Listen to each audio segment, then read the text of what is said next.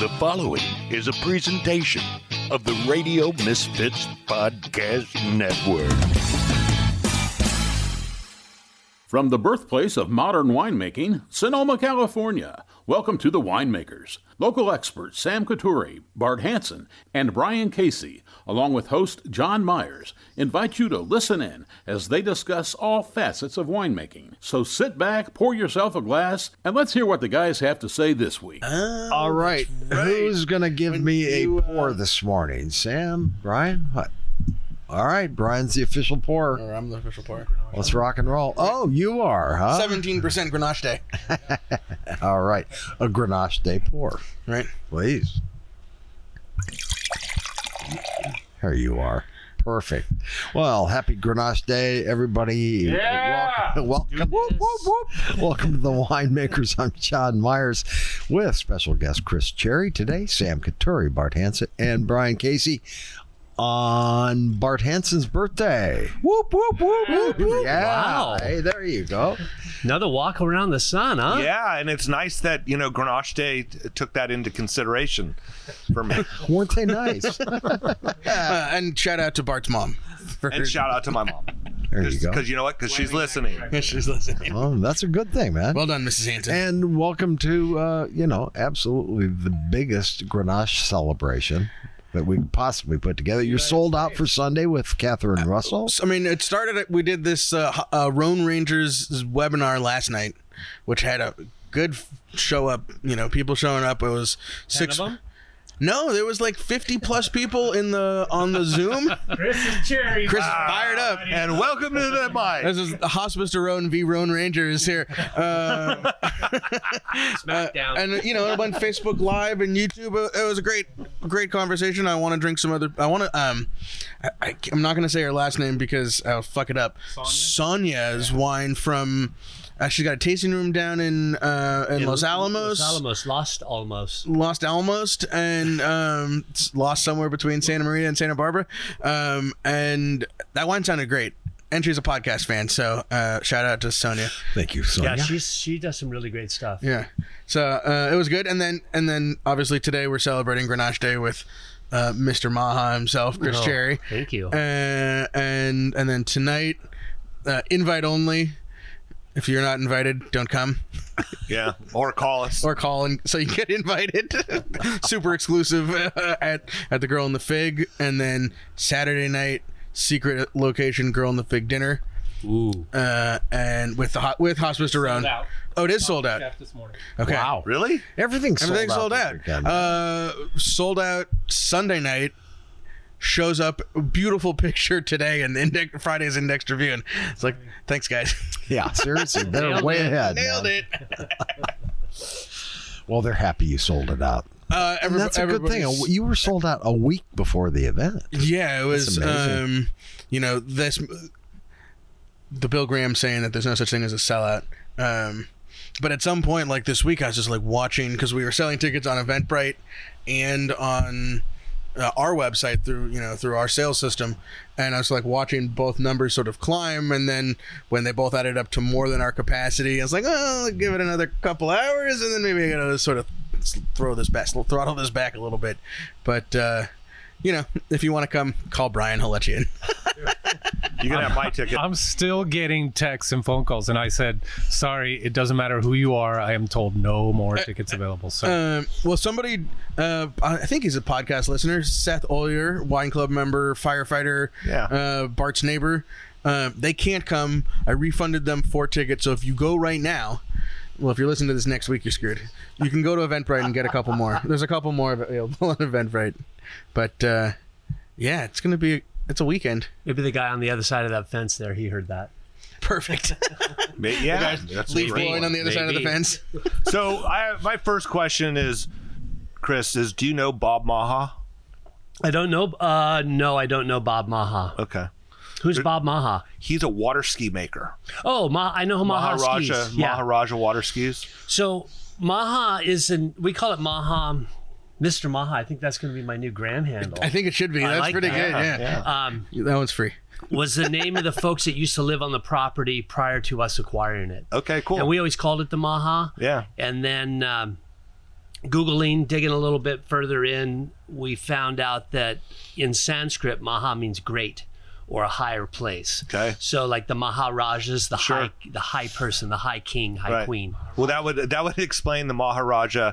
It's probably not politically correct anymore, but the Maharaja emblem for the water skis was, a Maharaja, and it was a character, right? It was like this thing. So, and I think that was that MAHA or MAJA? MAHA. Okay. Yeah. Maha skis. I am familiar, but I don't know Bob Maha. Anyway, just had to ask. He too could be a Mr. Maha. Well, welcome to town. Hey, thank you so much. You're up from Paso? We're up from Paso. Yeah, we're up for the CCOF Organic anniversary party here in Petaluma. Nice. Today. Well, And then, hi, Curry. Curry's here, and Curry Sam, once on the radio. Sam and I have been trying. We've been talking about this for like 3 or 4 years, and the last time I had to take a flag out, fire out. You flaked on us. I flaked on you, and then It wasn't totally last minute, but it was close. It was close. And then Last hour. I had to get my back waxed. But the stars totally aligned. empathize. It's just the visual stars, on both of those. The stars aligning for the 50th anniversary. Is it the 50th? It's even so better. It's 50th anniversary of CCOF. And if you're not familiar with CCOF, that's California Certified Organic Farmers. That's like the original organic certifying body on the planet. Maybe. Oh wow. At least in the country. And this was this was Amigo Bob and Bob Kennard. My dad was early member, so that's amazing. That happening on Grenache Day, getting you up here for it all. It's the new moon. I don't know if anybody cares. But it's the new moon. Yeah, new moon tonight. Stars have been amazing the last. Wait, are we racking barrels? So rack then? your barrels. Tonight's your night. Today's your day. Rack your barrels. Rack on the new moon. Yeah, it's the most gravitational pull. So it holds the leaves down. Trippy, man. So that's the strongest waning portion. Correct. Gotcha. Yeah. I like that. I do too. And you have to be half naked, or maybe all naked. I think all naked. Yeah, I guess it all depends on what time of day it is and who else is in the cellar or not. Yeah, or not in the cellar. Yeah. We'll turn the heat up too. Probably. That's probably a good idea, just in case somebody shows up. A funny shout out to MJ, another Grenache enthusiast. Grenache head. MJ Toller? Yeah. He had someone on his podcast one time and they said it was CCOF, and I think he asked, do you know what CCOF is? And the person didn't know what it stood for. He's really brought a lot of great conversations to the Rhone arena and to the wine arena in general. He's got a great vibe. I did something with him a few months back, and it's no bullshit. Lots of fun. He's knowledgeable. He's educated. He loves Grenache. I mean, he's all over Grenache. Well, and you flaking on us the first time meant that MJ scooped us and had you on his podcast before we could get you. I know. Not that there's a rivalry there, but of this court, there's a rivalry there. Love you, MJ. Happy Grenache Day, man. It's friendly. That's friendly. Beyond friendly. No, we've he's totally doing a great thing and bringing great not just in the Rhones, but the guests that he gets from I go back to the JJ Reddick one. That'd be my all-time. Yeah. But the chefs, the restaurant people, the wine people. Yeah. His most recent one, he has a guy who worked very large wineries on the sales side, and I really recommend people listening to it, because if you want to, we had that conversation with Glenn Proctor that time about like bulk wine, right? Well, this is about bulk wine when it's already in a bottle. This is the other end of that. Yeah. And margins, and talking about how wines get dumped and stuff. So very, very good to check out. Chris, how is the growing season going down in Paso right now? Well, I think we're probably tracking like most of California. Things are behind, but it's funny that I've now been doing this over 20 years. So 2010 prior, we didn't really look at red fruit and picking red fruit until October 1st. And then, we had those series of droughts moving forward up until this point in time. And, now if you're not picking Syrah like the first week in September, the sky is going to fall and everything's going to be, it's never going to happen. But the other thing that's interesting about this is it's such a Chicken Little game, right? Like, it's never going to get ripe, or it's done. Oh my God, it's melting! Right, it's melting! It's shutting down. But I think we're tracking about 3 weeks behind, which is probably where you are. 3 weeks to a month, probably. Yeah. Yeah. This time last year, we were probably 65% in. And this year? We don't have not a berry. Yeah. He's hanging out with us. Winemakers are hanging out with us on September 15th in Sonoma. Yeah. Because they ain't shit to do. That means maybe October 15th, or mid-October. What's it going to be like then? Because it's harvest, and we've got absolute bedlam. Yeah. Because everything's going to come at once. I've talked to a couple of people that Cabernet is tracking ahead of varieties it shouldn't be, like Zinfandel. Right, like Zinfandel. Yeah, Zin's weird. Yeah. Same in Paso. Yeah, so Zin's behind, Cab's ahead. So yeah, it's this is rent your tank truck now so that you have extra fermentation space parked in the parking lot kind of situation.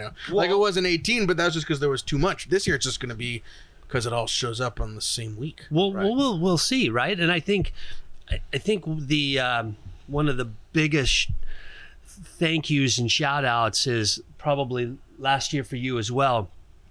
The farm labor that was picking fruit, they make hay while the sun, whatever that saying is. Right. And our farm labor contractor, Juan Navarez, their team picked a month's worth of fruit in like 12 days. Because they understand once the fruit's off the vine, we don't have any work to do. It means we can go to Mexico earlier, enjoy Christmas earlier. So I think that's really awesome. There are people in this part of the country, parts of the country, not this part of the country, that get a little bent out of shape about our folks that are from Mexico that are up here really making all of agriculture happen. Everything that you eat or drink. Yeah. It comes from any farm. And it's just, it's always so fascinating. And I'm always like, well, you mean the folks that are here making a living, or are you talking about the rapists and felons? He's like, well, of course it's the rapists and felons. We need to do something about our borders. I'm like, sure, but come on, guy. I was at a dinner one time with a guy who I used to work with at Kenwood, and this discussion kind of came up, was like, oh, those Hispanics taking all this stuff. And he goes, really? He goes, you feel that way? He goes, yeah. He goes, I do. And he got up and he took the guy's plate from him. He took all the silverware. He took the glasses. He took the wine. He took everything and set it aside, took it away from the guy. He says, enjoy your dinner. And his whole point was like, really? None of that is on your table without it. So, good luck to you. So let's just be human. Right. Let's just be human. Not to down this one even downer, but this is the week that, I don't know if you saw the news come through, that some federal judge again declared DACA and Dreamers illegal. Yeah. And we're, not only now you're talking about these people who are working their ass off to be here and to get here and going to college, and they're talking about their kids, right, and blaming their kids for the sins of the father, whether they were sins or not. And they're, our neighbors, our friends, the kids that our kids are going to school with. So yeah, your winery. Fuck that point of view. Yeah. Happy Grenache Day. Yeah, exactly. Well, thank you, Sam, for that upbeat update. Yay! Man. Let's drink Grenache. Let's drink. Well, hey, people that don't know Cris Cherry, I mean, we all kind of do because we've been hanging out down in Paso, going to hospice, and tell us who the fuck you are. Wow. Who is this guy? Who is this guy? Yeah. Well, and where did you come from? Where did I come from? What planet?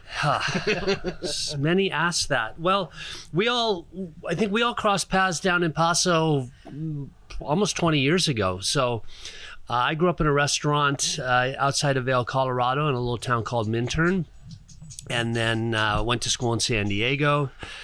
My parents followed me out, bought a restaurant there, met my wife, Joanne, And then when we started having kids, San Diego was getting a little crowded for us. We were into wine. I have some family history on the Central Coast as Swiss Italian dairy folks. And we, it was when Parker was talking about Justin Vineyards and bringing Benito Ducey's vineyard into play, and talking about Paso being the next Napa, which is never going to happen because it's 3 hours from a metropolitan area, for better and worse. And so we moved to Paso for a better quality of life, to raise our 2 kids, and meeting growers and winemakers there got further ignited the wine bug. So we started our first vintage was in 2001. And people are like, well, where did you work? I'm like, well, I came to this from tasting wine, buying wine, drinking wine, selling wine. I grew up in the restaurant. I'm not a chef, but I can cook pretty well. I can build flavors, and I have the good sense to know, start with the best ingredients possible, and then just get out of the way. So we all met at Hospice de Rhone back in the late 90s. You weren't quite there yet, Sam. I was still in high school. You were still in high school. But that was, and we were so fortunate because Villa Creek Restaurant at that time, it was ground zero for HDR. I mean, that was the 3 best days of the year. You couldn't fall down in that bar. And it was, who was there? Chester Osborne. But people tried. Oh, they did. Champagne margaritas and rhones. It was Chester Osborne. It was John Alban. It was Bob Lindquist, Justin Smith, and then all the Frenchies were in town, Villard, Gaillard, right. Gangloff.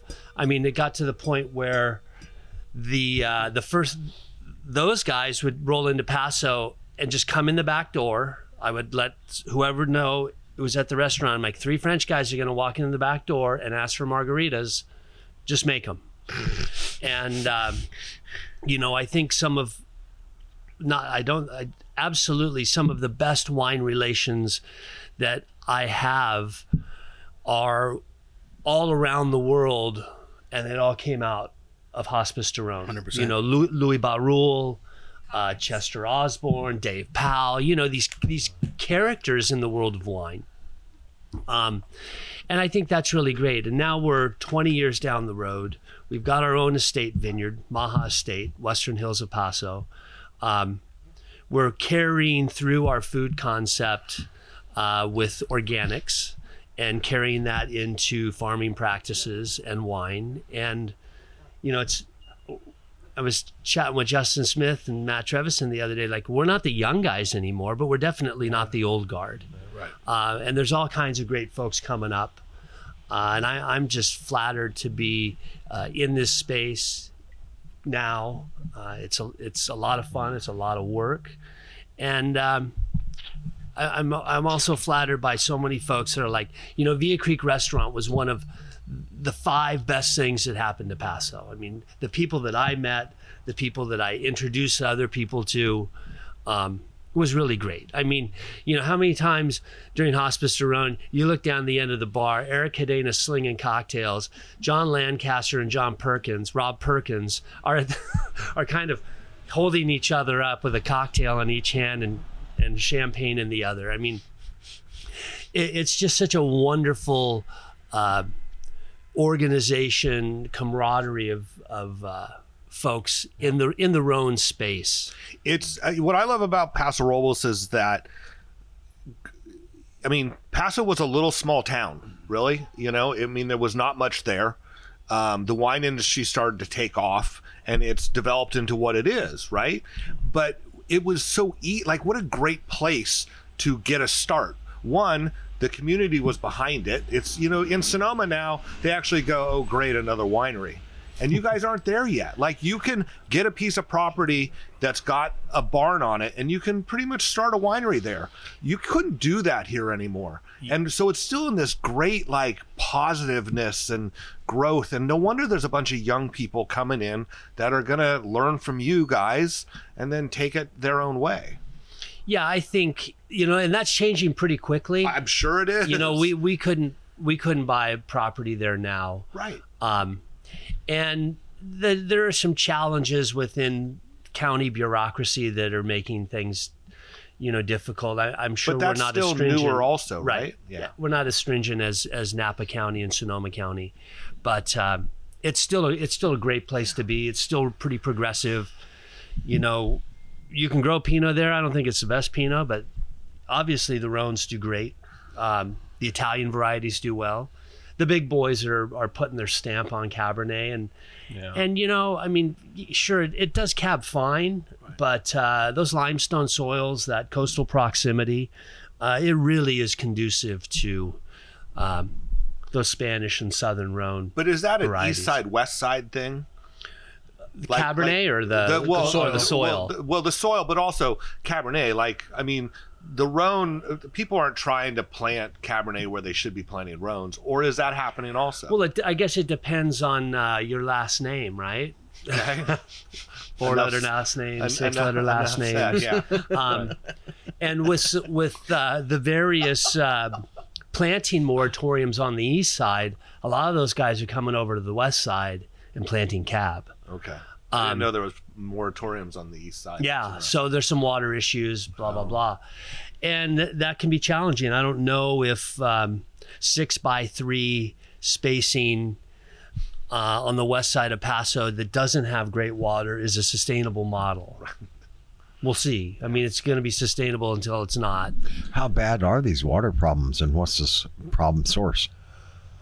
Well, I think on the east side sits on the Salinas River aquifer, which is, I think, the 5th largest aquifer in the Northern Hemisphere. And for years, you would speak to growers that could punch a well at 300 feet and hit 1,000 gallons a minute.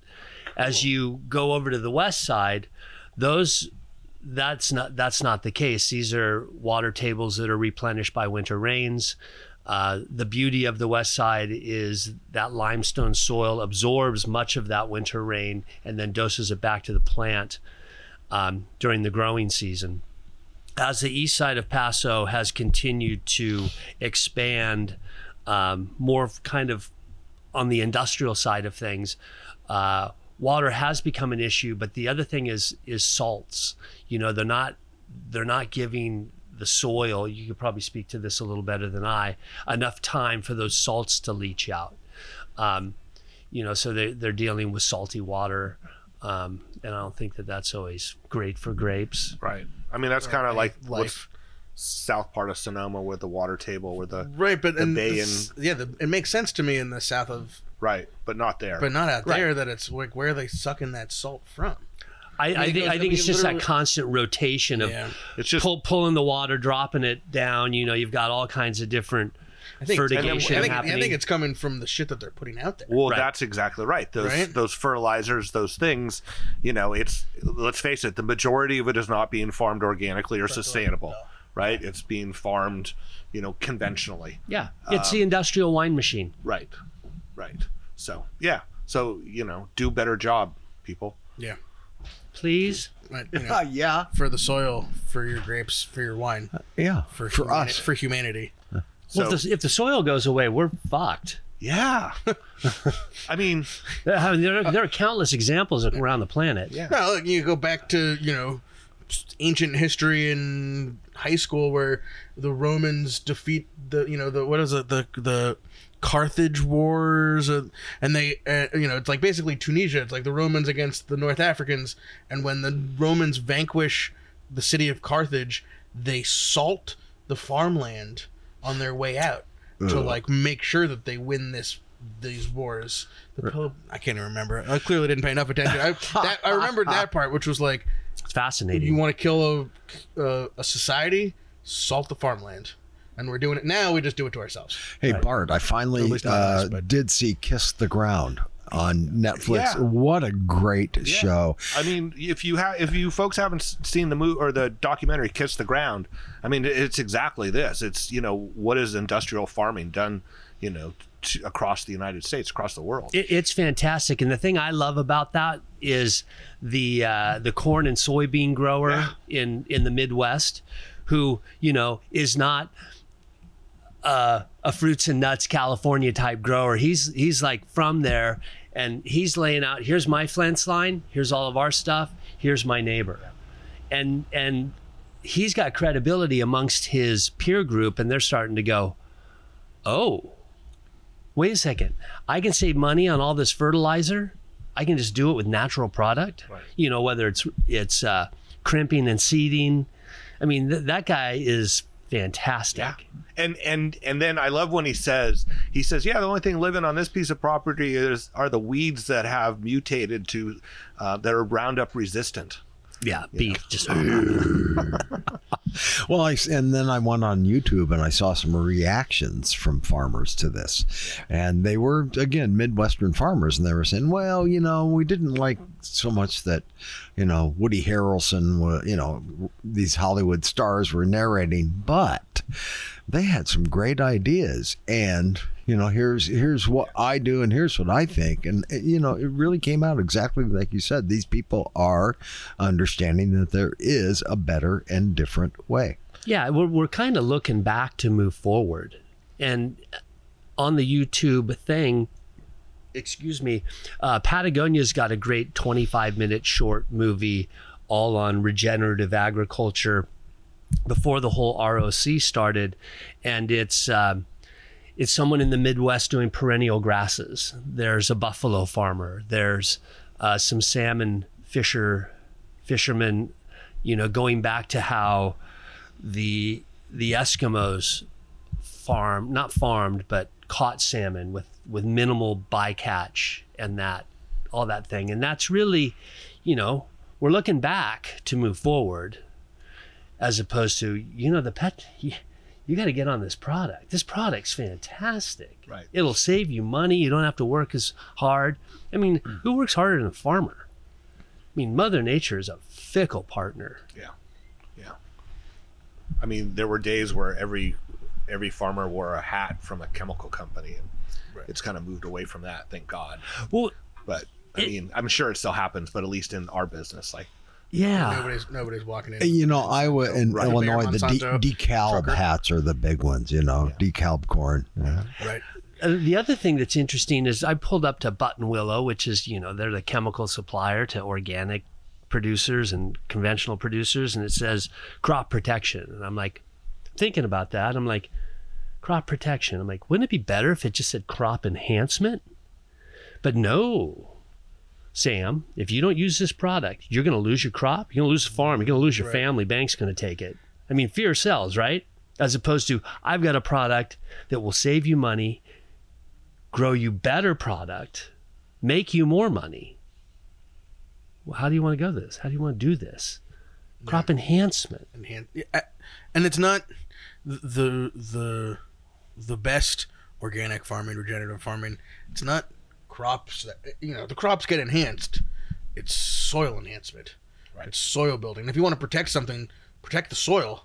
You know, soil protectant, fucking cover crop. But maybe we could sell more cover crop if we called it soil protectant. Right. I mean, that's what, you know, every good organic farm, whether it's, you know, carrots and turnips or, you know, fantastic 2013 Grenache, which I want to talk about next. Yeah, I was gonna say, we got to get back to the wine for a minute. It's about building up the soil and leaving the you know, this is like shit that you learn in kindergarten. You leave a place better than you found it. Right. You leave that soil better than you found it as you're farming, and what you're growing there is going to be better than not every single time. It's like borrowing someone's car. When you borrow someone's car and return it empty and dirty. Right. Only once. Like weed smoke on the inside. Sorry, I didn't. Sorry, Mom. I thought the sunroof was open, and I punched a hole in the headliner with that big fatty. Nice. Nice. All right, Cris Cherry, tell us about this 2013. Well, I thought I'd pull something now out of the vault. This is 13 Garnacha. This is 100% Grenache. This is all from Denner Vineyard. And back then, Denner was farming sustainably. Probably a little bit of Roundup, but they've been away from that for quite some time. I think anybody that's worth their salt, so to speak, is away from the herbicides. But it's showing all right. You know, 13 was a warm vintage. It's definitely kind of transitioned into its savory secondary profile. It's not super primary. It's got this like, this is I'm going to steal a note out of Brian's tasting notes book. Like a raspberry framboise thing going on sort of in the mid palate, which is usually something that shows up in like Zinfandel. I'm not saying this is Zinfandel like, but it's way more subtle fruit flavors than certainly young Grenache, and doesn't speak to the criticisms that sometimes come up with Paso, and it's not you guys, but that they're big hot wines. This is not a big hot wine. Super elegant and subtle and delicious, and at 10 years doing all right, hitting its sweet spot. I think it's doing great. It's one of those things you like, how long will this wine last? I'm like, I don't know, until it doesn't. I don't know. Like, depends on how you like it. Probably another 45 minutes. Yeah, exactly. We got 3 bottles. So okay. I like the taglines on the bottom: terroir, texture, and taste. Yeah, thanks. Beautiful. What I really like about the wine is the savoriness. Just makes my mouth water. And it's interesting. It was probably 2010-ish, maybe a little earlier than that. It was Hospice de Rhone. It was a seminar with Louis Barul from St. Côme and Gigondas, and Dave Powell from Torbreck. A couple characters, opposite ends of the pendulum. But Louis was presenting his single vineyard Gigondas' Le Clau Le Poste, which was a wine that you could get. Those wines have gotten so fucking expensive, and now it's like one of the like hottest. It was like a top wine, Wine Spectator top 10 wine in the world. It's like James Molesworth got really switched on to Louis, and I really wish James tasted California Rhones because he would get it. I don't know. There are many great reviewers in the area, but when he started blowing up St. Côme, that was like fantastic. But what Louis said, James and Louis getting along really well. Actually. Oh, totally. Yeah, totally. A couple cerebral cats. Yeah, listening to jazz and. But all those wines were 100% whole cluster, and that had me go, maybe we could make that work here. I was kind of veering away from a flavor profile of Grenache being all destemmed. I was veering away from Australian Grenache, Derenberg, Custodian, which was the light bulb Grenache for me, that came out of Hospice de Rhone. And I delved into Spain, but had not yet gotten into Priorat, and those, like the Borsal for $7-8 was pretty amazing wine. And then I started getting into Chateauneuf, and I love the spice, love that whole cluster component, the aromatic, the tension, the tannin. And right around 2010, we started playing with whole cluster. And 13 was this wine's probably 60-70% stems. And as the MAHA came online, we were doing all destem because it was young fruit and it wasn't quite working. It was acid and tannin. But now, as it's 10 plus years in, we're starting to go back to stems because I love the aromatic. Do you find that the vine age, as the vines get older, the stems lignify earlier? I think that's, I don't know. I think that's based more on the vintage. But what I do know is starting about 2020, the vines went from being these kind of hostile teenagers that just wanted to sucker punch you to, at least interesting concept. At least shaking your hand and then looking at their phone. Right. And then looking away. Right. And I got to go, Mom. Perfect. Well, let's talk comparative terroir for a second. We're drinking 100% Grenache here from Paso.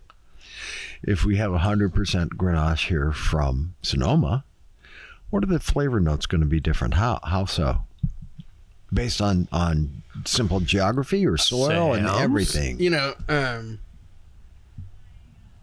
The thing that I taste in Sonoma Grenache, the Rossi Ranch has its really very specific spice box signature of 5 spice and star anise clove.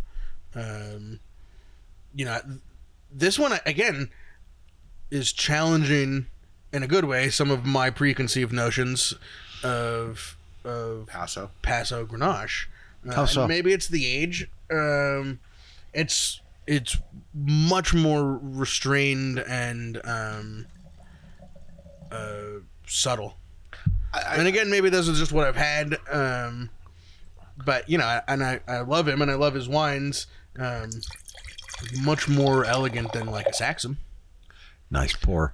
I mean, it's really interesting because, this wine is not shy on alcohol. And, I always try not to look at the alcohol because I know that when you know what it is coming in, you're looking for it, right? Yeah. And this wine shows no evidence at all. What is it, by the way? What's it say, 15.2? It's like this. Yeah, I think it's 15.2. And it's probably a true 15.2. Right.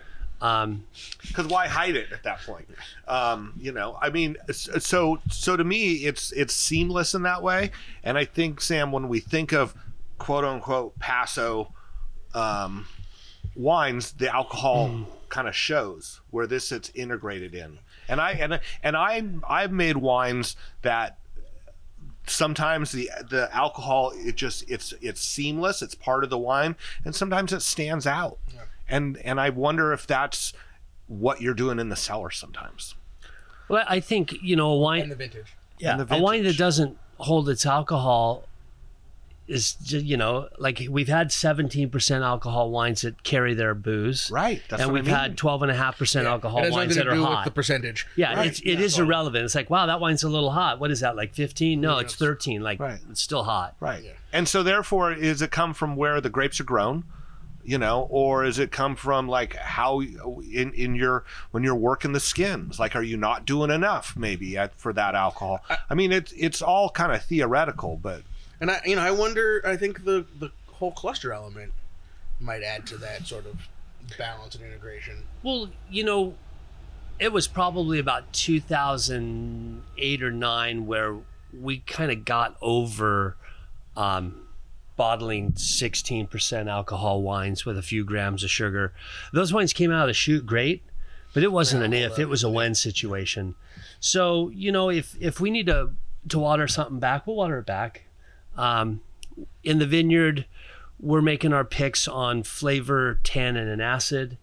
And if the tannins haven't developed, let's say if the tannins develop at 25, 26 bricks, great. If they develop at 27, 28 bricks, that's fine too. Particularly with Grenache, right? But, yeah.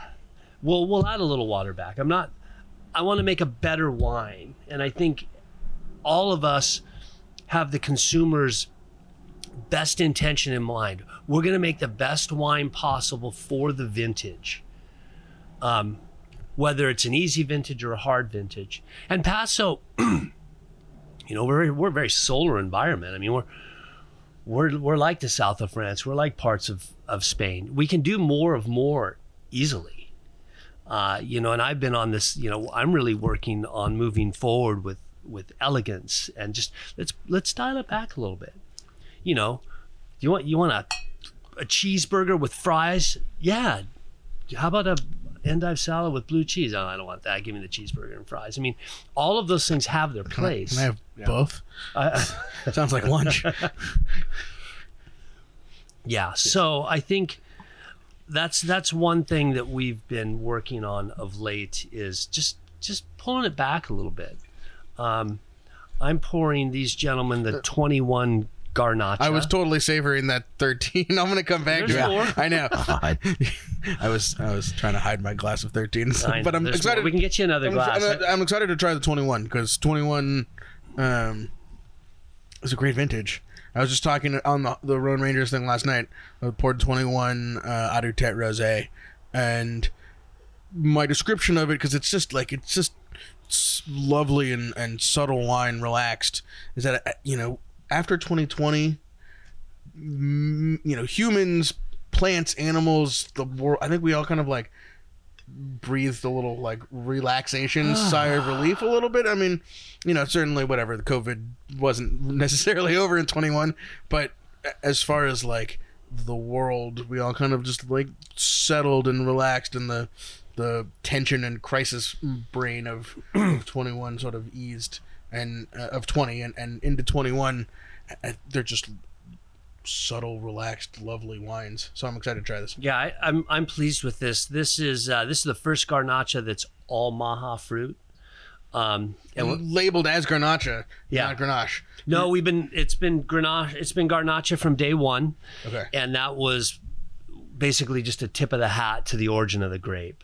We're not making it in a Spanish style. We are inspired by Spain. TTB doesn't care. No. Yeah. Cool. We're inspired by Spain and the south of France and Sardinia. You know, wherever Sonoma, wherever great Grenache is grown. I mean, some of these old vines up here. Yeah. But the tension on this is crazy. Yeah. Is this 100% Grenache? 100% Grenache. Yeah. I mean, it's got about 25% new wood. You know, traveling in Spain. Big barrel or small barrel on the new barrels? It's an interesting question. It's predominantly barrique. Meaning your average 225 liter barrel. Historically, I was a 500 liter barrel person for Grenache, but as the MAHA came on, younger vines, lots of tension, lots of acid and tannin. Now we're just starting to put Grenache off that property back into puncheon because it's starting to relax. You know, it's not interesting. Yeah, it's not so angsty. Right. Have you done a lot of traveling in Spain? Not enough. Just Spain, Barcelona, Priorat. The Grenache Valencia. there is, not expensive, and it's really good. It's really great. Yeah, I mean, and all over. Everybody's got one. Yeah, whether you're in Priorat, Tarragona, whether you're north of Madrid in the Grenache Mountains where, Danny Landy's playing, then you get up into Rioja and Ribera. People think of that as temp country, which it is, but temp country, Tempranillo for the uninitiated. But do they make a wine in the Basque region? I don't know. I bet there may be a different grape, but Tempranillo. I mean, Grenache rides so well with Tempranillo. Who would you like? Great Grenache and Tempranillo. Driver, shotgun. Right. Really great. Right. There are other grapes in there that work, Graciano and whatnot. But so one of the things, again, but it's worth going and watching this video. It's on Facebook, the Rhone Rangers thing I did last night. And one of the producers, I think from Oregon, Southern Oregon, was talking about they're using Spanish clones, like Rioja clones of Grenache, and then maybe Casey Gribble popped into the comments, and I think it's like clone 512 or something. It's the Rioja Grenache clone, and now I'm totally intrigued. We're mostly here, with the Tablas, the Alban, and then like the local heritage clones. But have you played with any of that? Do you know if anybody's doing that down there? 512 I'm not familiar with. Initially, it was 362 at Denner. Which is an Alban clone, right? I don't know. I don't think so. Clone. Okay. John wouldn't say that. And then James Berry's like clone 1. Some of those earlier mid to late 80s plantings. But we have the Garnacha clone, which is 814. Okay. Which is fairly tannic. Okay. And then we have 362 planted. I have worked with 136, but we never got enough fruit to really get an idea of what it's going to do. It would be like a box and a half. And so this is a Garnacha clone, though, at least some of it. Half of it is Garnacha clone. That tannic. Okay, interesting. Yeah, it's again tension and just like the beautiful fruit, and so expressive. It's got great purity. Yeah. I mean, it's been in bottle 2 months. Yeah. We went in bottle July 8th, I think. So it's No, it's a baby. It's just a Yeah. baby. It's a baby. But I was tasting it in tank on, I like it, but it really needs 3 to 5 years, and then it'll get. and we should plan on the 2031 episode with Chris, so we can taste this at 10 years old. It's delicious, and definitely a lay down, or if you're impatient, a good decant. Splash the shit out of it. Yeah, totally.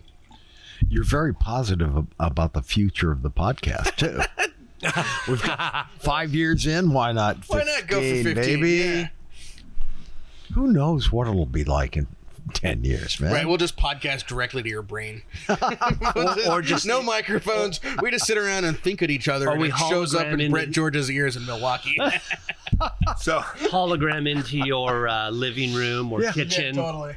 it's funny. Brett George must have just landed because I got His ears are burning. I got a message from him. See, it's working already. Yeah. See?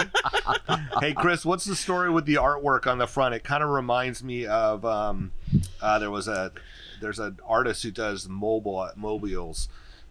Calder. Calder. It reminds me of a Calder. Thank you, Sam. But not John Calder. No. Alexander. No. Alexander Calder. That's It does have a little Calder kind of. Doesn't it? my wife, Joanne. Yes. She does all of our label design except for 2 labels, the Rosé and the Soul. And I think that's a bit of an inspiration from Jean Moreau. Okay. Yeah. There you go. And it's always been an interesting process. As I'll make the wines, Joanne will taste them, and she'll be working on something, and I'll go to bed. She likes to burn that midnight oil, and I'll wake up earlier than she and hit return on her machine, and it's a whole nother, where I fell asleep and where she was when I wake up, it's a whole nother thing on the screen. She's got the artist hours, and you're the farmer hours these days. Yeah, I guess so. But when that showed up, I was like, that is so cool, because it is very Spanish. Mm-hmm. And you can look at this 13 label. It's a different label. That label initially didn't have any buds on it. It was just sticks. And then the second rendition was just starting to bud, and now it's leafing out. But I think this is a cleaner package. And thank you. I think she really did a great job with that. Yeah, that's cool. Was that a Brett George question? No. No. He's just here. No. It's funny when you said Moreau, I went and I looked at Kenwood had an artist series that Moreau did, and I think I was putting the 2 of them together because they also had a Calder. And so, yeah, very cool. Nice. I'll show you the prints. Well, the MAHA is definitely different than the first 100% Grenache. They're both beautiful. Well, thank you. And then blend we haven't gotten to the MAHA yet, right? We're getting there. So he may have. He may John have. may have taken a look. John may have went a little there. I'm thinking of the other. Yeah, Villa I Creek. poured it. Yep. Villa Creek. Villa Creek. So will you but it's a different animal. while we're there? Yeah. Why? While we're, I think sight and age. I think sight and age. Good answer. For sure. Will you sort of break down what MAHA is versus what Villa Creek is? I know it's all sort of in the same. It's Under the Cherry Family Wines umbrella. Cherry Family Wines. An international symbol of quality. Well, but it was a historical thing, I right? like that. Right? I mean, Villa Creek was first. Right. And MAHA has become Just the estate is fruit? what's become. Yes and yes. Yes. So right now, the MAHA Estate is a 60-acre parcel that we had the opportunity to purchase in 2003. And it's 14 miles from the ocean, 14 and a half. Elevations are 15 to 1,800 feet. Soils are limestone, clay over limestone. And the MAHA brand is exclusively an estate project. Got it. MAHA fruit is about half of what we produce or ferment in a given vintage for the last few years. And so there's always a pretty good chunk of MAHA in the Villa Creek wines. As we grow the MAHA brand, we'll be able to do so. But as we all know here at this table, you always want your demand to exceed your supply. It's one of those like, okay, where does this 50 cases go? We're 2 vintages deep. And years ago, I think when Facebook really kind of came into play, the last place you want to pull your pants down is on the internet. And there have been so many great examples of that, not personally for me, but by people, but also in the world of online retail, right? Like, Yes. hey, wait a second, you were charging $50 for this, and now I can buy it from, XYZ retailer online for $12. What's up? Yeah. What's that? What website is that? It shows Wine. Which one? Wine searcher. I guess you're right. I guess which one? Lot 18. Yeah. Wines until sold out. Wine Spies, Last Bottle. Yeah. There's a lot of them out there, and the inherent catch-22 of the wine business, which is, you got to sell all your wine, you have to have cash flow, but you have to protect the brand. I think so. Keep your pants on the internet for sure. Yeah. And I do, sometimes against the advice of the accountants and the bankers, stay away from that stuff. Protect the brand over cash flow and inventory every time. I mean, that's my. I'm a big advocate of that. We have a friend that used to work with. He worked with Vuitton and then with Prada. And Joanne asked him one day. She's like, "What do you guys do with out of season stuff?" He's like, "Well, there's an email that goes out company wide. Any staff member can buy it for 75% off. The rest is disposed of, like trashed." Not trash, but just burnt, shredded. Yeah, crazy. I always wonder, whenever there's a big football game, basketball game, championship, and they print up those shirts, the game's over, and they're wearing the shirts that say the Warriors win. Right. Well, what happened to all the ones that say the Lakers win? Right. There's a village in somewhere that they just got a box of donations. And wouldn't you love to have a couple, just one or two copies, or that's the stuff that like for sure ends up on eBay and the auction sites, right. the losing team's championship shirt that never made it to the Craig Seeger interview, right? But you're right, they should be destroyed, right? Like one of my favorite stories of that, and it's it hits on so many levels. There's a clothing producer in Italy, Brunello Cucinelli, which, if you're looking for a down cashmere vest for $3,600, he's your guy. Totally, he's your guy. How did you know? You've been looking at my search history? Yeah, I have been. When COVID came on, after the winter release, he pulled back all of his product back to the factory, had it cleaned, and then staff members sewed in a specific little label, and then it was dispersed around the world to families in need. And I think that is such an amazing it's a great humanitarian move. It's an amazing marketing move, and you didn't compromise your brand one bit. But that's a guy playing long ball. Right. So this is long ball, right? It is. The wine business is the definition of the long ball. Yeah. Right. I mean, this is because the only longer ball might be olives. Yeah. Right. Well, that's the Phil Couturier saying. That's not his saying, but the one he always says is that you plant grapes for your children and olive trees for your grandchildren. Right. So. Maybe great grandchildren. And maybe great grandchildren. Yeah. Yeah, we were our MAHA olive oil last year cost was $100 a gallon. What a pain in the ass, but it's good. Yeah, it is. They're beautiful trees, aren't they? The most expensive way you can have olive oil in your kitchen is making your own. Yeah. Thank God, Justin Smith at Saxum, he had a bumper crop on one of his properties, and so now I just traded him lamb for olive oil. Oh, there you go. Good trade. Yeah, it's a good trade. I got a bunch of lamb. He's got a bunch of olive oil. So are the lamb work in the vineyards?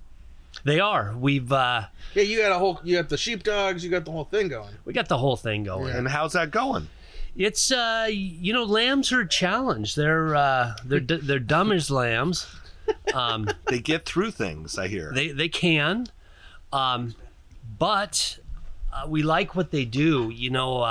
I think if you haven't listened to Kelly Mulville on the Regenerative Organics podcast.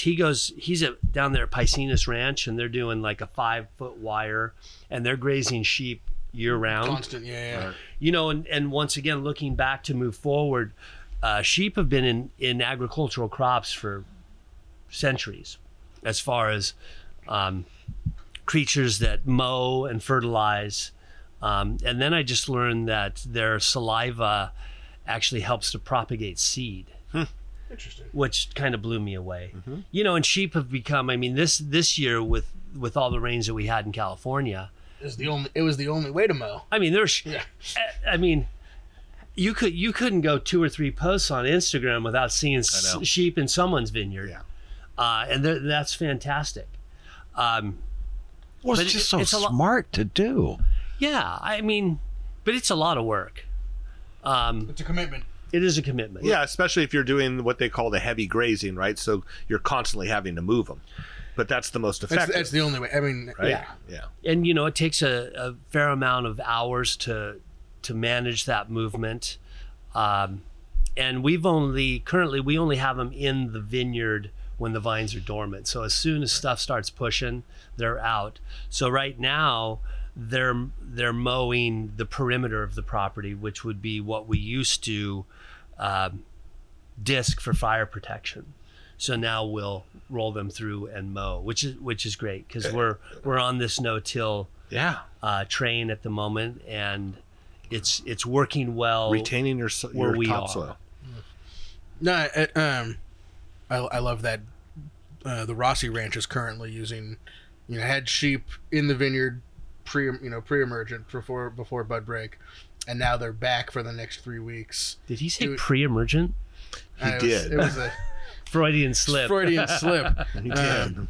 And no pre-emergent at Rossi Ranch. Right. No pre-emergent. Absolutely not. But before the vines emerge. There you go. And now they're doing the perimeter. They're going through the grassland and the chaparral, the oak forest, where it's oil brush and poison oak, and they're going to go through that same sort of intensive grazing for 2 or 3 weeks, and it's the absolute best. It protects the crop.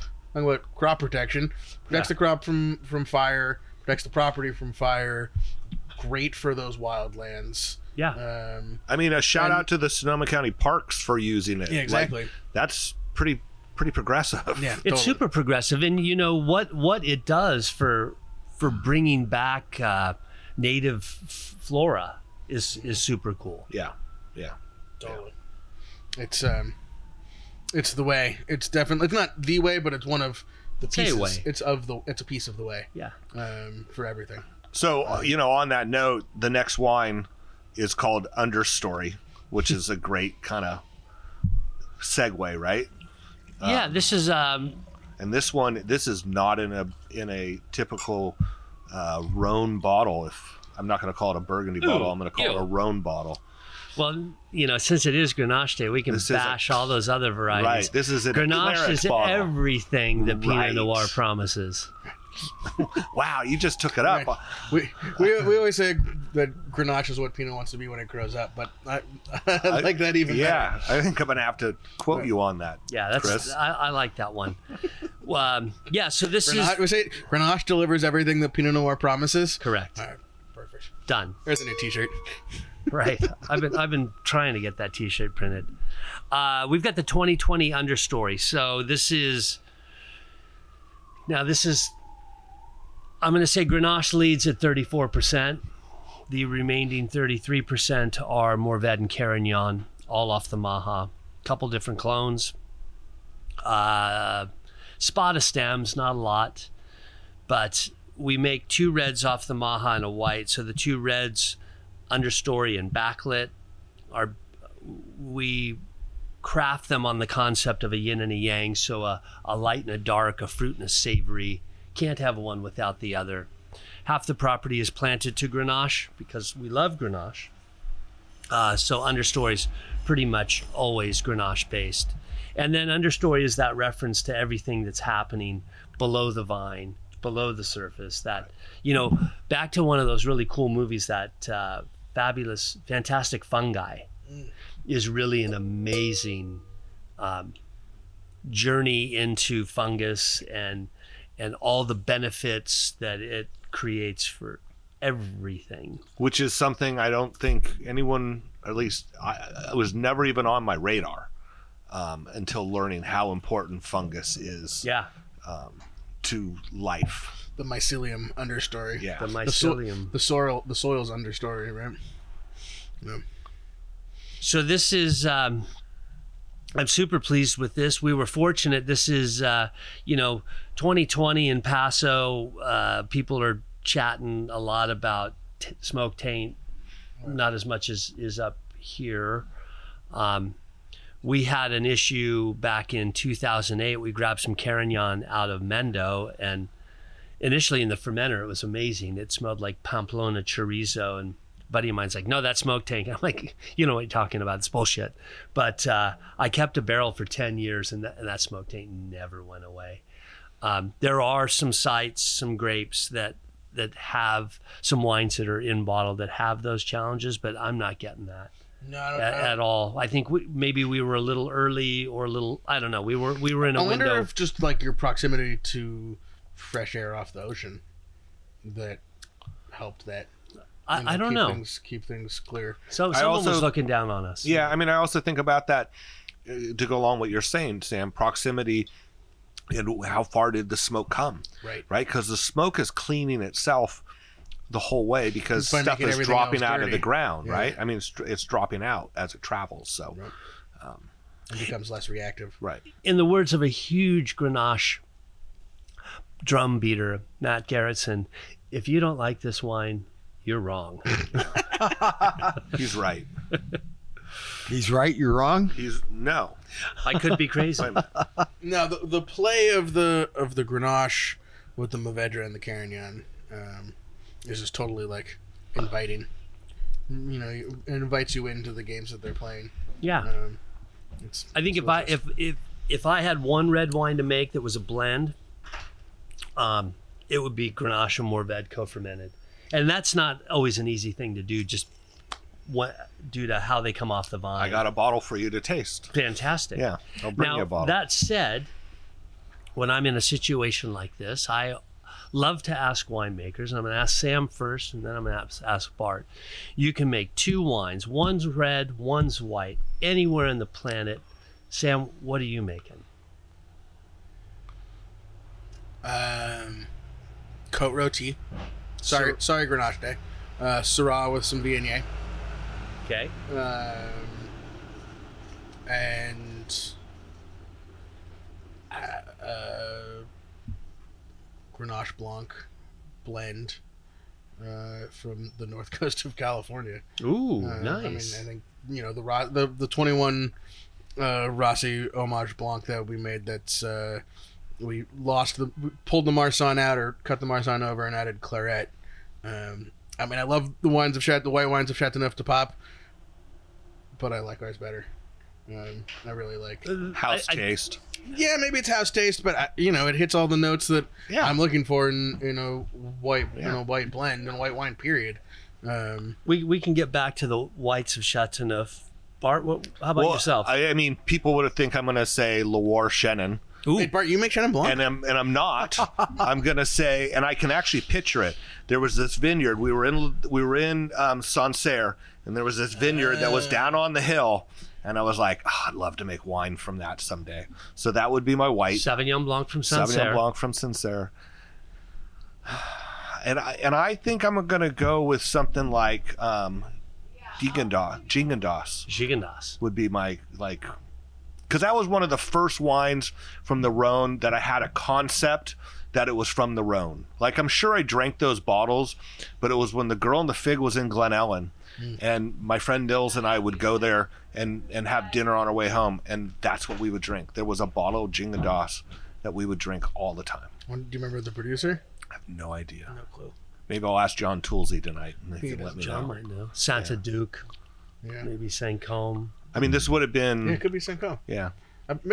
John's not going to... Maybe John will John's not going to remember. Sandra will remember. Yeah. But she's traveling.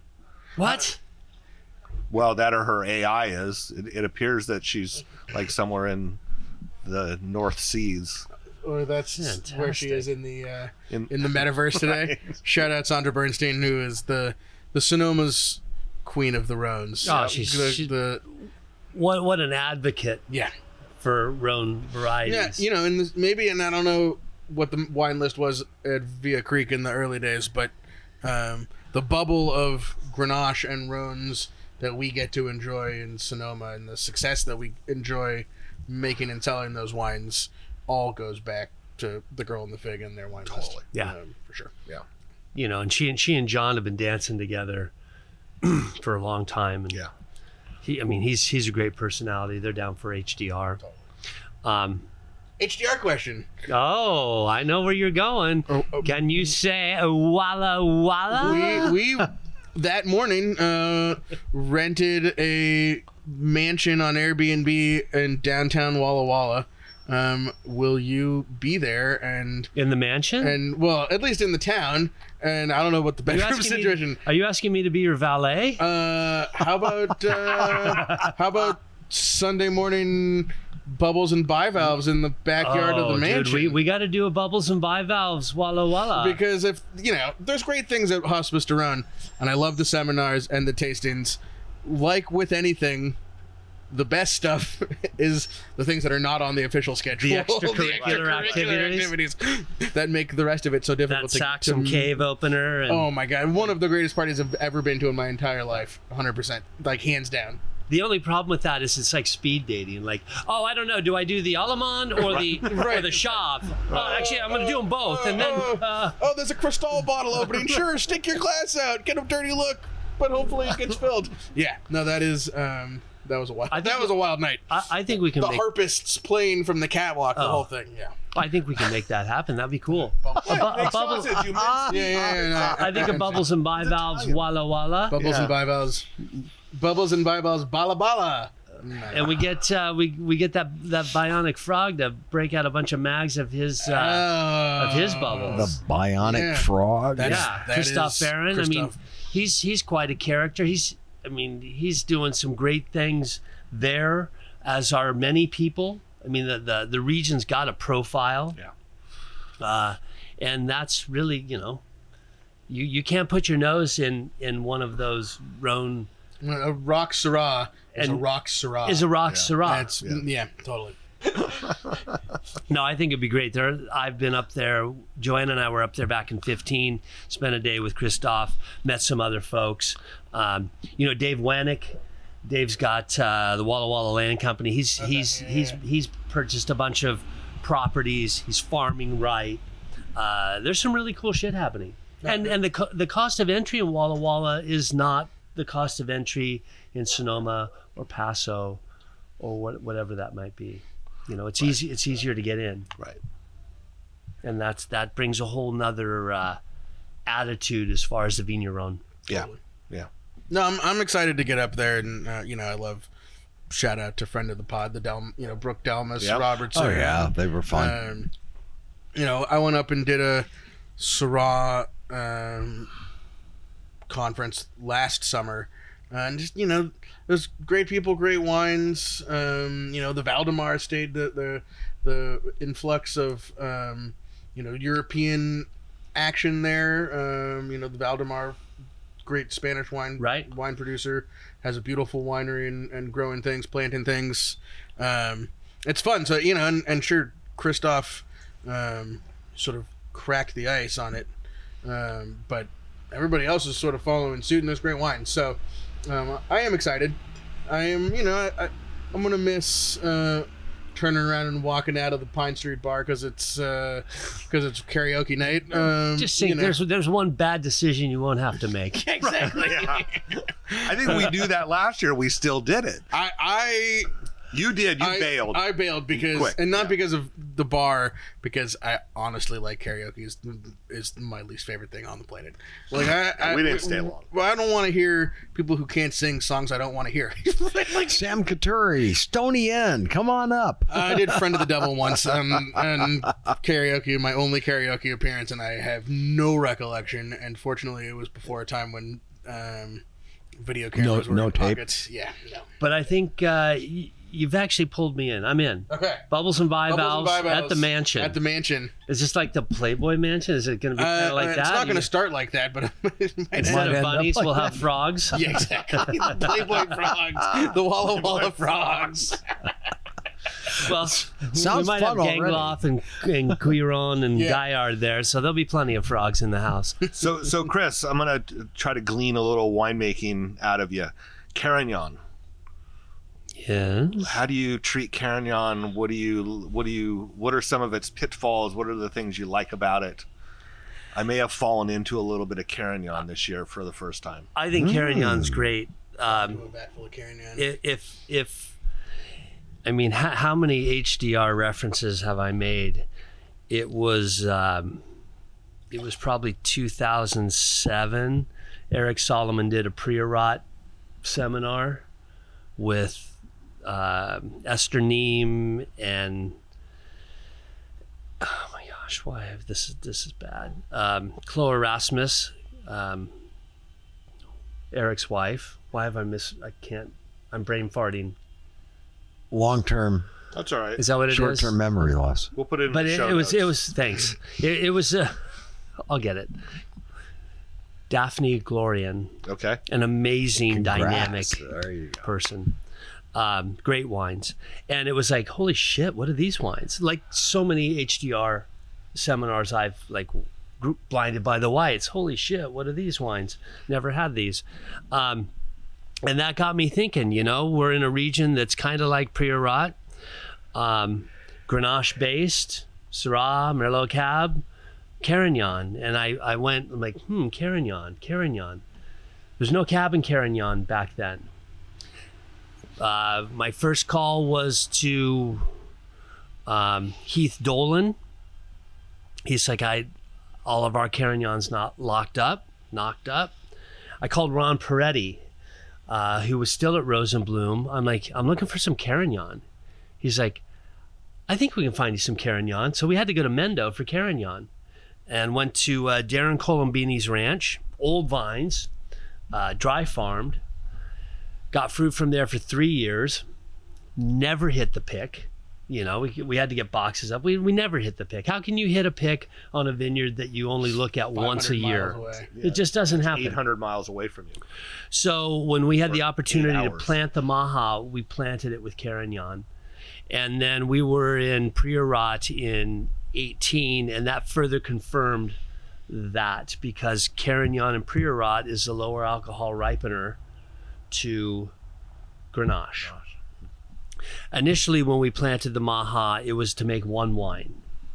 So Grenache for fruit, spice, aromatics, Mourvèdre for base, and a darker profile, and then Carignan for that kind of rustic floral component. And I really like Carignan, and our Carignan ripens 23, 24 bricks, and has great color. It's got good acid, and it plays well with Grenache and Mourvèdre. Do you only use the Carignan for blending? Yeah, at this point we do. We only have 1.5 acres of it. We did a varietal Carignan out of Mendo back in 2009, and That must have been good. It was well. It was. I like the it was wine good, and then it was a train lot. wreck, and then when we put all the barrels together, it became good again. Like it was crazy. There were a few barrels that were just like shit. Like the VA had to have been, I don't know, high. Right. But then it went into tank. I'm like, where'd all that VA go? And then it was 14.5 alcohol, and the VA was in check, and we bottled it up. But it was 09 Carignan. It was 4 years in 100% new Hungarian oak barriques. Whoa. And I had 3 people last week like, when are you going to make another Carignan? I don't know. But I do know that when we do make it, it will be called Carignan, my wayward son. Excellent. It's interesting. You never hear Dad about jokes. Wine dad jokes. you never hear about Hungarian oak. You always hear about French oak. I've heard get stung. Peter Molnar talk of what's his one? Cadar. Obsidian. Obsidian Ridge. Yeah, Obsidian. Yeah, that's it. And Poseidon. Talking about the actual biology and structure of the Hungarian oak is much tighter than the French oak, and it doesn't impart quite as much flavor. Is this something you found? Absolutely, and to have that conversation and glean that information from Peter Molnar, who is possibly the most interesting man in the world. He's a great guy. Is fantastic. I mean, he is such a wonderful human. He's got so much knowledge on this topic. And Kadar is our sole Hungarian producer. Yes, that's perfect. So when we say that, we joke around the cellar like this is Hungarian wood, but it's well Hungarian. Right.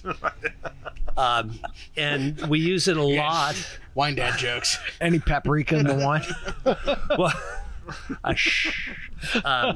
but what we do, we use more Hungarian oak now on white wine than red wine. For red wine, historically, it brought this kind of baking spice, espresso bean component to the table. But I had the opportunity to go to Hungary with Peter and Kadar and meet his team, Andras, who runs the cooperage. And we're tasting these ferments. And I was like, snappy white wine out of Hungary that's dry. I'm like, wow, this is amazing. Neutral barrel? They're like, no, new barrel. I'm like, no. They're like, come on back. Let's do this again. New barrel. And I think it was one of those light bulb situations for me, like good high acid white fruit can handle wood. Like it can absorb it. It who knows what it is, but we use a fair amount of Hungarian oak, mainly on white wines. We bought a 12 hectoliter cask in 21 that we aged our MAHA White, which is 100% claret in exclusively. And people are like, how much new wood on this? I'm like, 100%. And they're like, no way. So, That must be the white wine that when you showed up and Jasmine goes, did you bring any of the white wine? Right. That's what she was talking about. And it was actually Brian told her to say that. And I did. Because Brian is here for your claret. Right.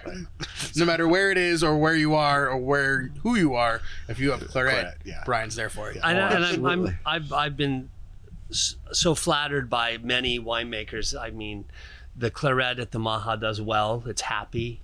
And lots of people that I respect are like, dude, this thing crushes it. So I'm farm the best fruit possible and just kind of get out of the way.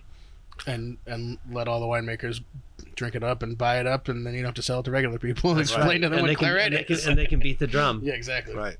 So cool. It's good. What else? So are you doing anything new this year? Anything you're excited about? Well, actually, now that you mention it, we're going to do... we had a friend who was getting rid of a bunch of pneumatic pumps. And so we're going to use one of those, and we're going to play with... Historically, it was 3 punch downs a day, and you're working on 48 S boxes. Right now, we ferment predominantly in 40 hectoliter concrete tanks and stainless. Then we have like a half a dozen trans stores. But what we've really been working on, especially with Grenache, is backing off on our extraction. We don't want that. We've got acid and tannin, and acid and tannin together, they don't do well. Mm-hmm. If you don't have acid, get tannin. Right. And if you've got tannin, just back off on the acid. So Joel Crosby, who is, he works for Carlson amongst a few, and is a consultant in his own right. He's a great guy. He's always one of those people like, here, come by, taste these wines in tank. What do you think? He's a great sounding board. So we're going to take one of our concrete tanks, and we're going to do like, I don't know, 10 pump overs a day for 2 minutes and see how that works. You're going to like take one of your pumps and dedicate it to it? Yeah. So we've got one of these pneumatic, Yep. and that's just going to be for that. Yeah.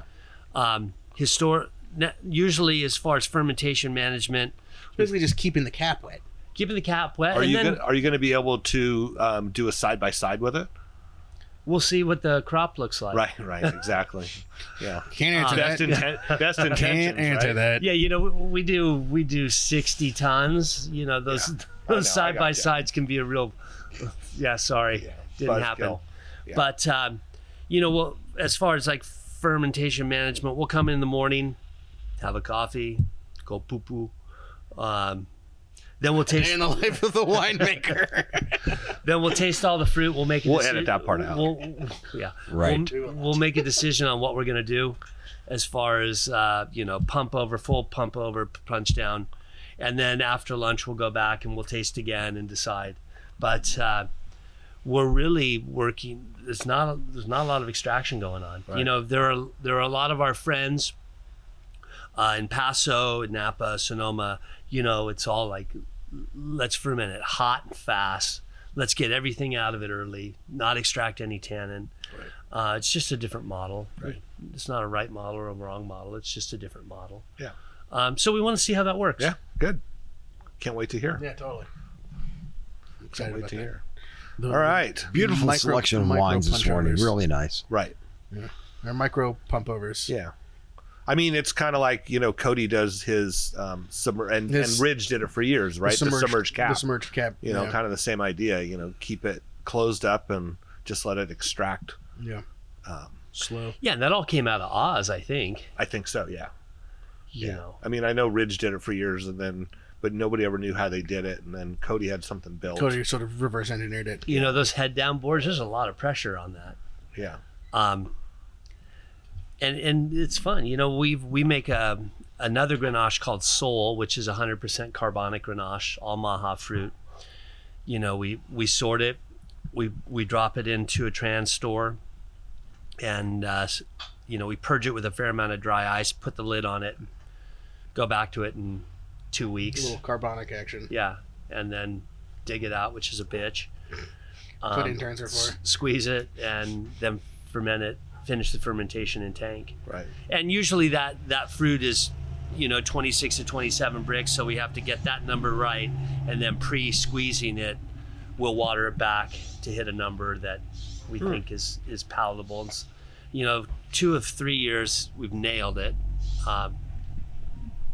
1 year we didn't hit our target, but the wine is still just delicious. Like chilled red wine on days like this, Totally. Yeah. you know, it's I have a friend that was Adam, who was running the wine program at BLT Steak, or BLT, is it BLT?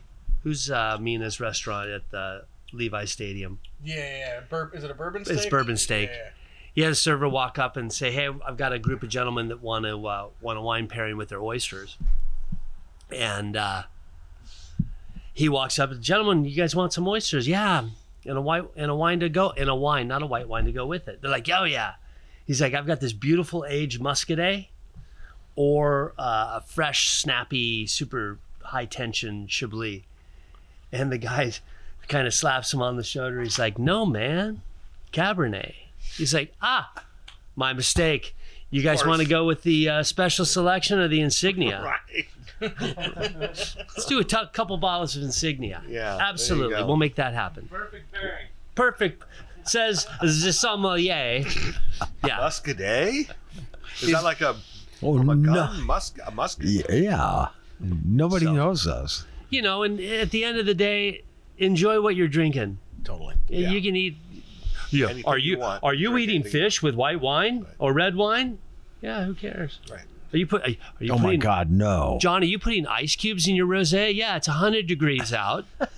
Just trying to keep it cold, man. That's right. So, at the end, Drink what you like. drink what you like. Drink what you like. Drink what you like. Eat what you like. That's the best pairing. You know, Food you like we with won't wine you judge like. you. We judged you years ago. Right. We've moved on. We'll talk about it after you leave. Yeah, totally. So, Chris, you have a really busy weekend here in town. I do. I can't say that it has. Here come the dogs. Wow. It sure has started better. Watch your knees. Hounds. You know what they say. Cry havoc. It reminds me of Release the dogs of war. that scene in the Christmas movie where the dogs all run into the kitchen and take the turkey, and it's Back to completely explain out of his- control. Curry and Cherry cash just together, man. Rolled off a tour bus and into the tasting house. Right, exactly. That's a good thing. And it's like Thank you back very to much, explain Sonoma. his experiences. Yeah, I don't think he's there yet. I talked to him this morning. I don't think there's any explanations. No. I think the experiences are still happening. Wow. So, What am I doing? Yeah. Well, my weekend has couldn't have started off any better than to sit here for a couple hours and drink some really good wine and bullshit with you guys. We are That's full of shit. That's the for sure. brand, man. On As brand. Althea says, hole of shit. That's my kid. Yes. And My 4-year-old. so from here, Joanne and I are going to go to the 50th anniversary of CCOF. There's an event and meal and farm tour over at Sonoma Hills Farm. Sonoma Hills Farm, which is Organic. Is that- called an organic cannabis farm? Well, I Organically practicing cannabis farm? yeah. I think there's California Green. I think they're working. I think so. Basically, it's at a cannabis farm, which will When be you when you unique. see the road, you'll understand why you couldn't find it on a map. Okay. Well, I don't know many pot farmers that put their address on Google. It's legal. It's legal. It's legal. Yet. Yet. So we're gonna do that, and then we got on the VIP list for an event at Girl in the Fig tonight, which I hear is lining up to be a stellar event. Monumental. Yep. Grenache from all over the world, from many different vintages. Then we're gonna go to sleep, and Amazing. Right? Why? I set up a tour at 10 Lemons Place at Literai.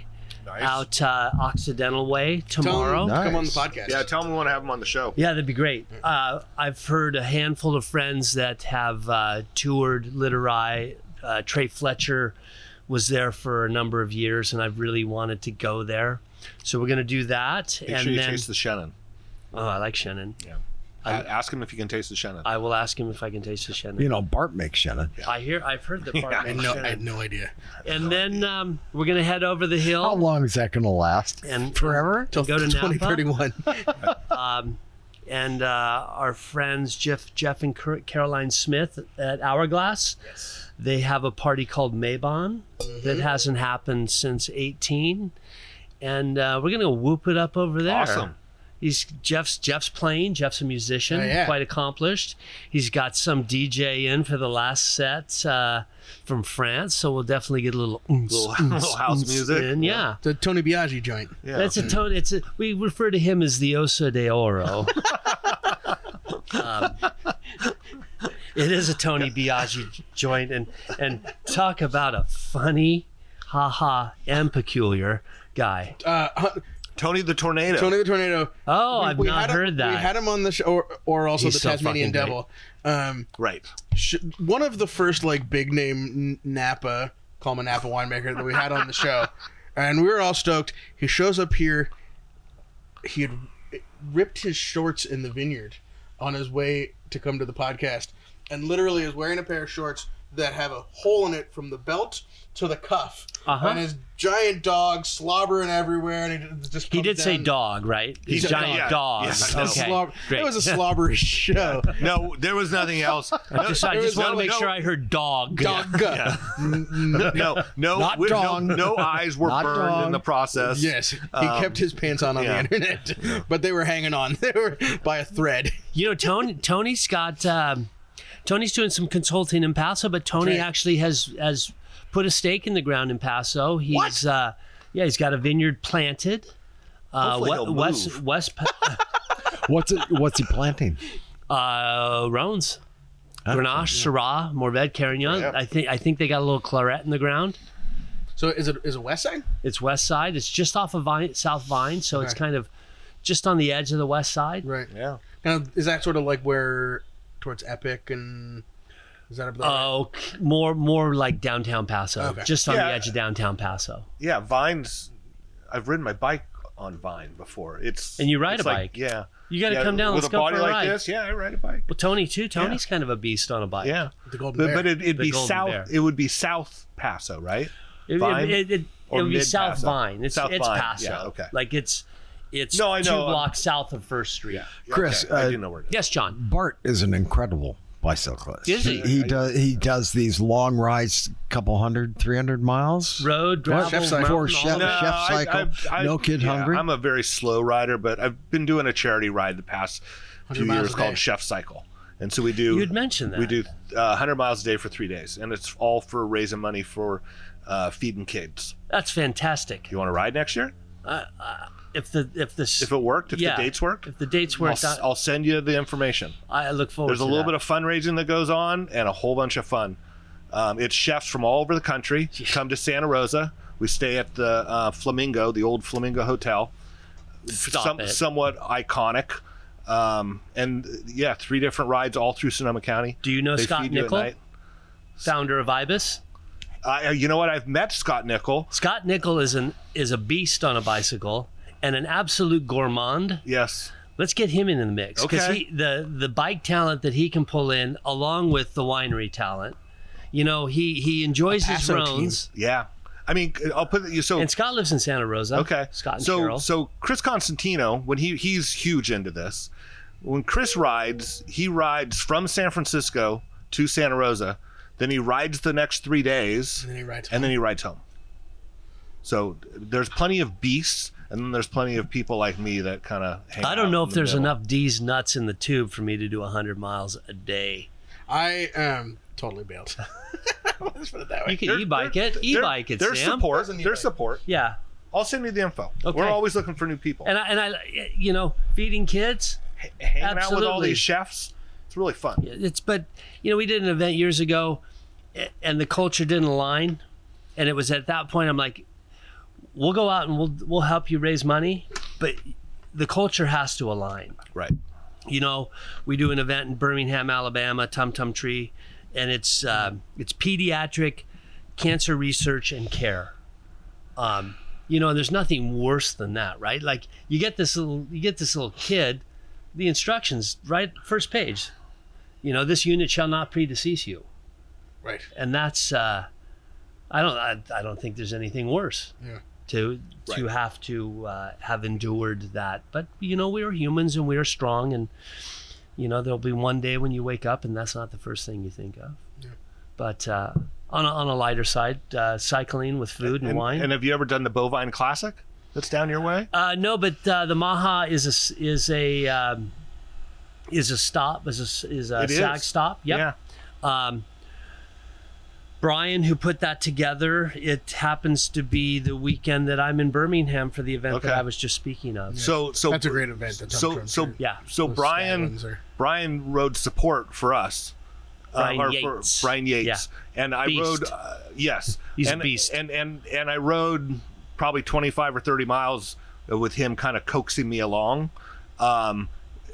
Incredible like information and supportive, inspirational. Yeah, he's a He's an good guy. interesting guy. Loves that area down there. Yeah, he but does. that ride, this Bovine Classic, they actually ride through vineyards. Like they get permission to go through Right. people's properties. It's a cool loop. It's like if we could ever think about something like that here in Sonoma Valley, if we could never get people to open up their properties and let Right. groups ride You're through. lucky if they don't shoot at you. I know. But just, I think that's What with the all difference. these hippies up here? Dude, you scratched my Tesla. It's all right, Dad. Just get in your other one. Hey, this is a Tesla town, man. Wow. I just saw one pull out. Yeah, that was my dad's. Yeah, no. What can you I hope say? I see your dad tonight. Is he going to be out and about tonight? He is. He's riding the bench right now. He's got a little back thing going on. He's gonna head down to Stanford. So, if actually as this probably drops, he'll be recovering from a little back procedure. So, healing thoughts to the old man. Seriously. Yep. Chris, You know the story. tell us How do you where- buy Right. Villa Creek and MAHA Estate wines? Well, You don't, because you're not on the list, sucker. No. well, I would love to say that, but wherever you can find our wines is great. You can definitely buy our wines direct through us at villacreek.com. That's where both brands go. Okay. We've got a bit of representation up here in the North Coast. I bet you Sandra's got some sleepers hiding, some older Villa Creek wines in the cellar. But yeah, it's at this point the best place to find the wines is villacreek.com. We don't make a lot of the MAHA wines. We make 500 cases in total of the 3 wines, mainly a direct-to-consumer wine. But we're getting it out there. We want to be in great restaurants that are culturally aligned and independent bottle shops. But awesome. Thanks for having me. MAHA Estate on Instagram. MAHA Estate on Instagram. Villa Creek Cellars. We're working on how we dial that in, but there's both. If we're doing one, we tag the other. But follow us on those on that social media and sign up for the mailing list. I greatly appreciate. And can people visit when they come down there? Hell yeah, they can visit. Yeah, come. Go hang out. Come to Paso. Yeah. See what all the hubbub's about. Feed the sheep. Feed the sheep. Oh, we have a petting zoo. We don't have a train though. We're working on. No, we're not working on a train. We grow grapes and make wine. Talk to John Lassiter. He's got a train. Gotcha. So. But gentlemen, thank you so much for it was a blast. for having me here. Worth the wait, Chris. It was worth the wait. Totally. Bart, shout outs. Birthday boy. How old are you, Bart? I am 58. Wow. Yeah. You don't look a day over 63. Exactly. I am the old man here, aren't I? 72. Right, exactly. Holy cow. Sam, you're a kid. Yeah. Shout outs. By this time, my fall release would have gone out. And thank all of you who have ordered. And those of you who haven't ordered yet, you better hurry up and order. Curry's saying end this show so we can go somewhere. We're gonna go to shout out Valley Swim Club. Friends and families happening today. Soft opening this weekend. Grand opening coming. This is our friends at Valley Bar and Bottle opening a clam shack at the West Coast Clam Shack. West Coast Clam Shack. I say that 3 Remember, times there's fast. no swimming. No swimming. Valley Swim Club. Former home of Delicious Dish and Rob's Rib Shack. And the driving range. I was hoping to grab a bite to go from Valley. My friend Scott Schultz at Jolie Lade was saying it's one of the. It's killer, and it's what is it? 3-minute walk from here? Yeah. So if you stumble, you're probably late for the breakfast sandwich, but last Friday and this Friday, I went in there, got the breakfast sandwich. Bodega egg and cheese. Bodega egg and cheese with bacon is unbelievable. Like maybe one of the best things I've ever eaten. Whoa. Sort of thing. All right. Well, I gotta try this now. Yeah. It is epic. Oh, and great coffee. I was DMing with Jessica. Will write for wine. She writes for the Chronicle. Jessica Landers, and she was in Sonoma on Tuesday or Wednesday of this week and posted on Instagram that it was a perfect day in Sonoma except for Valley was closed, and it's the darkest days on the plaza are Tuesday and Wednesday when you can't go to Valley, and then Thursday morning rolls around and I can get a latte and everything. Well, we had the young Ms. Lip on the radio. Emma Lip, yes. And it was really interesting to talk to her about the comment, this concept behind this new crab shack and what they're going to do and what they're trying to do, and of course about Valley too. And they'll crush it. I'm sure hoping, because I live about 3 minutes. I know it's the walkable Valley is what I'm really looking for. Exactly. And I want to give a shout out here. I'm circling back around because nothing makes my day than finishing with the mint, which is going to be a white wine or champagne or beer. This 19 Rossi Rancho Mas Blanc is banging. Thank you. Yeah, we love this wine. No wonder you want to make white wine from here. Yeah. It's got great texture. It's got great cut. Volcanic soil, Rossi Ranch, rolling hills, a couple 100 feet of elevation. Just no brainer. Soil first farming. Samuel, farming. Your shout out? That's a t-shirt. That was my shout out. That's it? The shout out was Valley. Go to. Okay. How about you, John? We got the What's wine your club. shout We out? got the wine club rolling. Phil sent me. By this time, we've probably hit your credit card, and if we didn't, it's because it's expired and we need to update that. How's the reaction to the toys? They're landing. What they're kind shipping. of toys, Sam? I'll show you. It's gonna make every turntable in the wine club look that much cooler. Yeah, it's on mine. It's on the old B&O. So man. that's the hint. Nice. Post it on Instagram. We can't see it. We can't wait to see it. Okay. All right, everybody. Chris, thank you so much for coming. Thank being you, a guest. John. Beautiful day. Go in to Paso. Sonoma. All right, man. Come to Paso. Drink more Maha. All right, thanks Amen. for listening, everybody. And I just heard from Dave Hayes, and so hope you have a great weekend, David, and enjoy. Talk to you guys next week. Bye.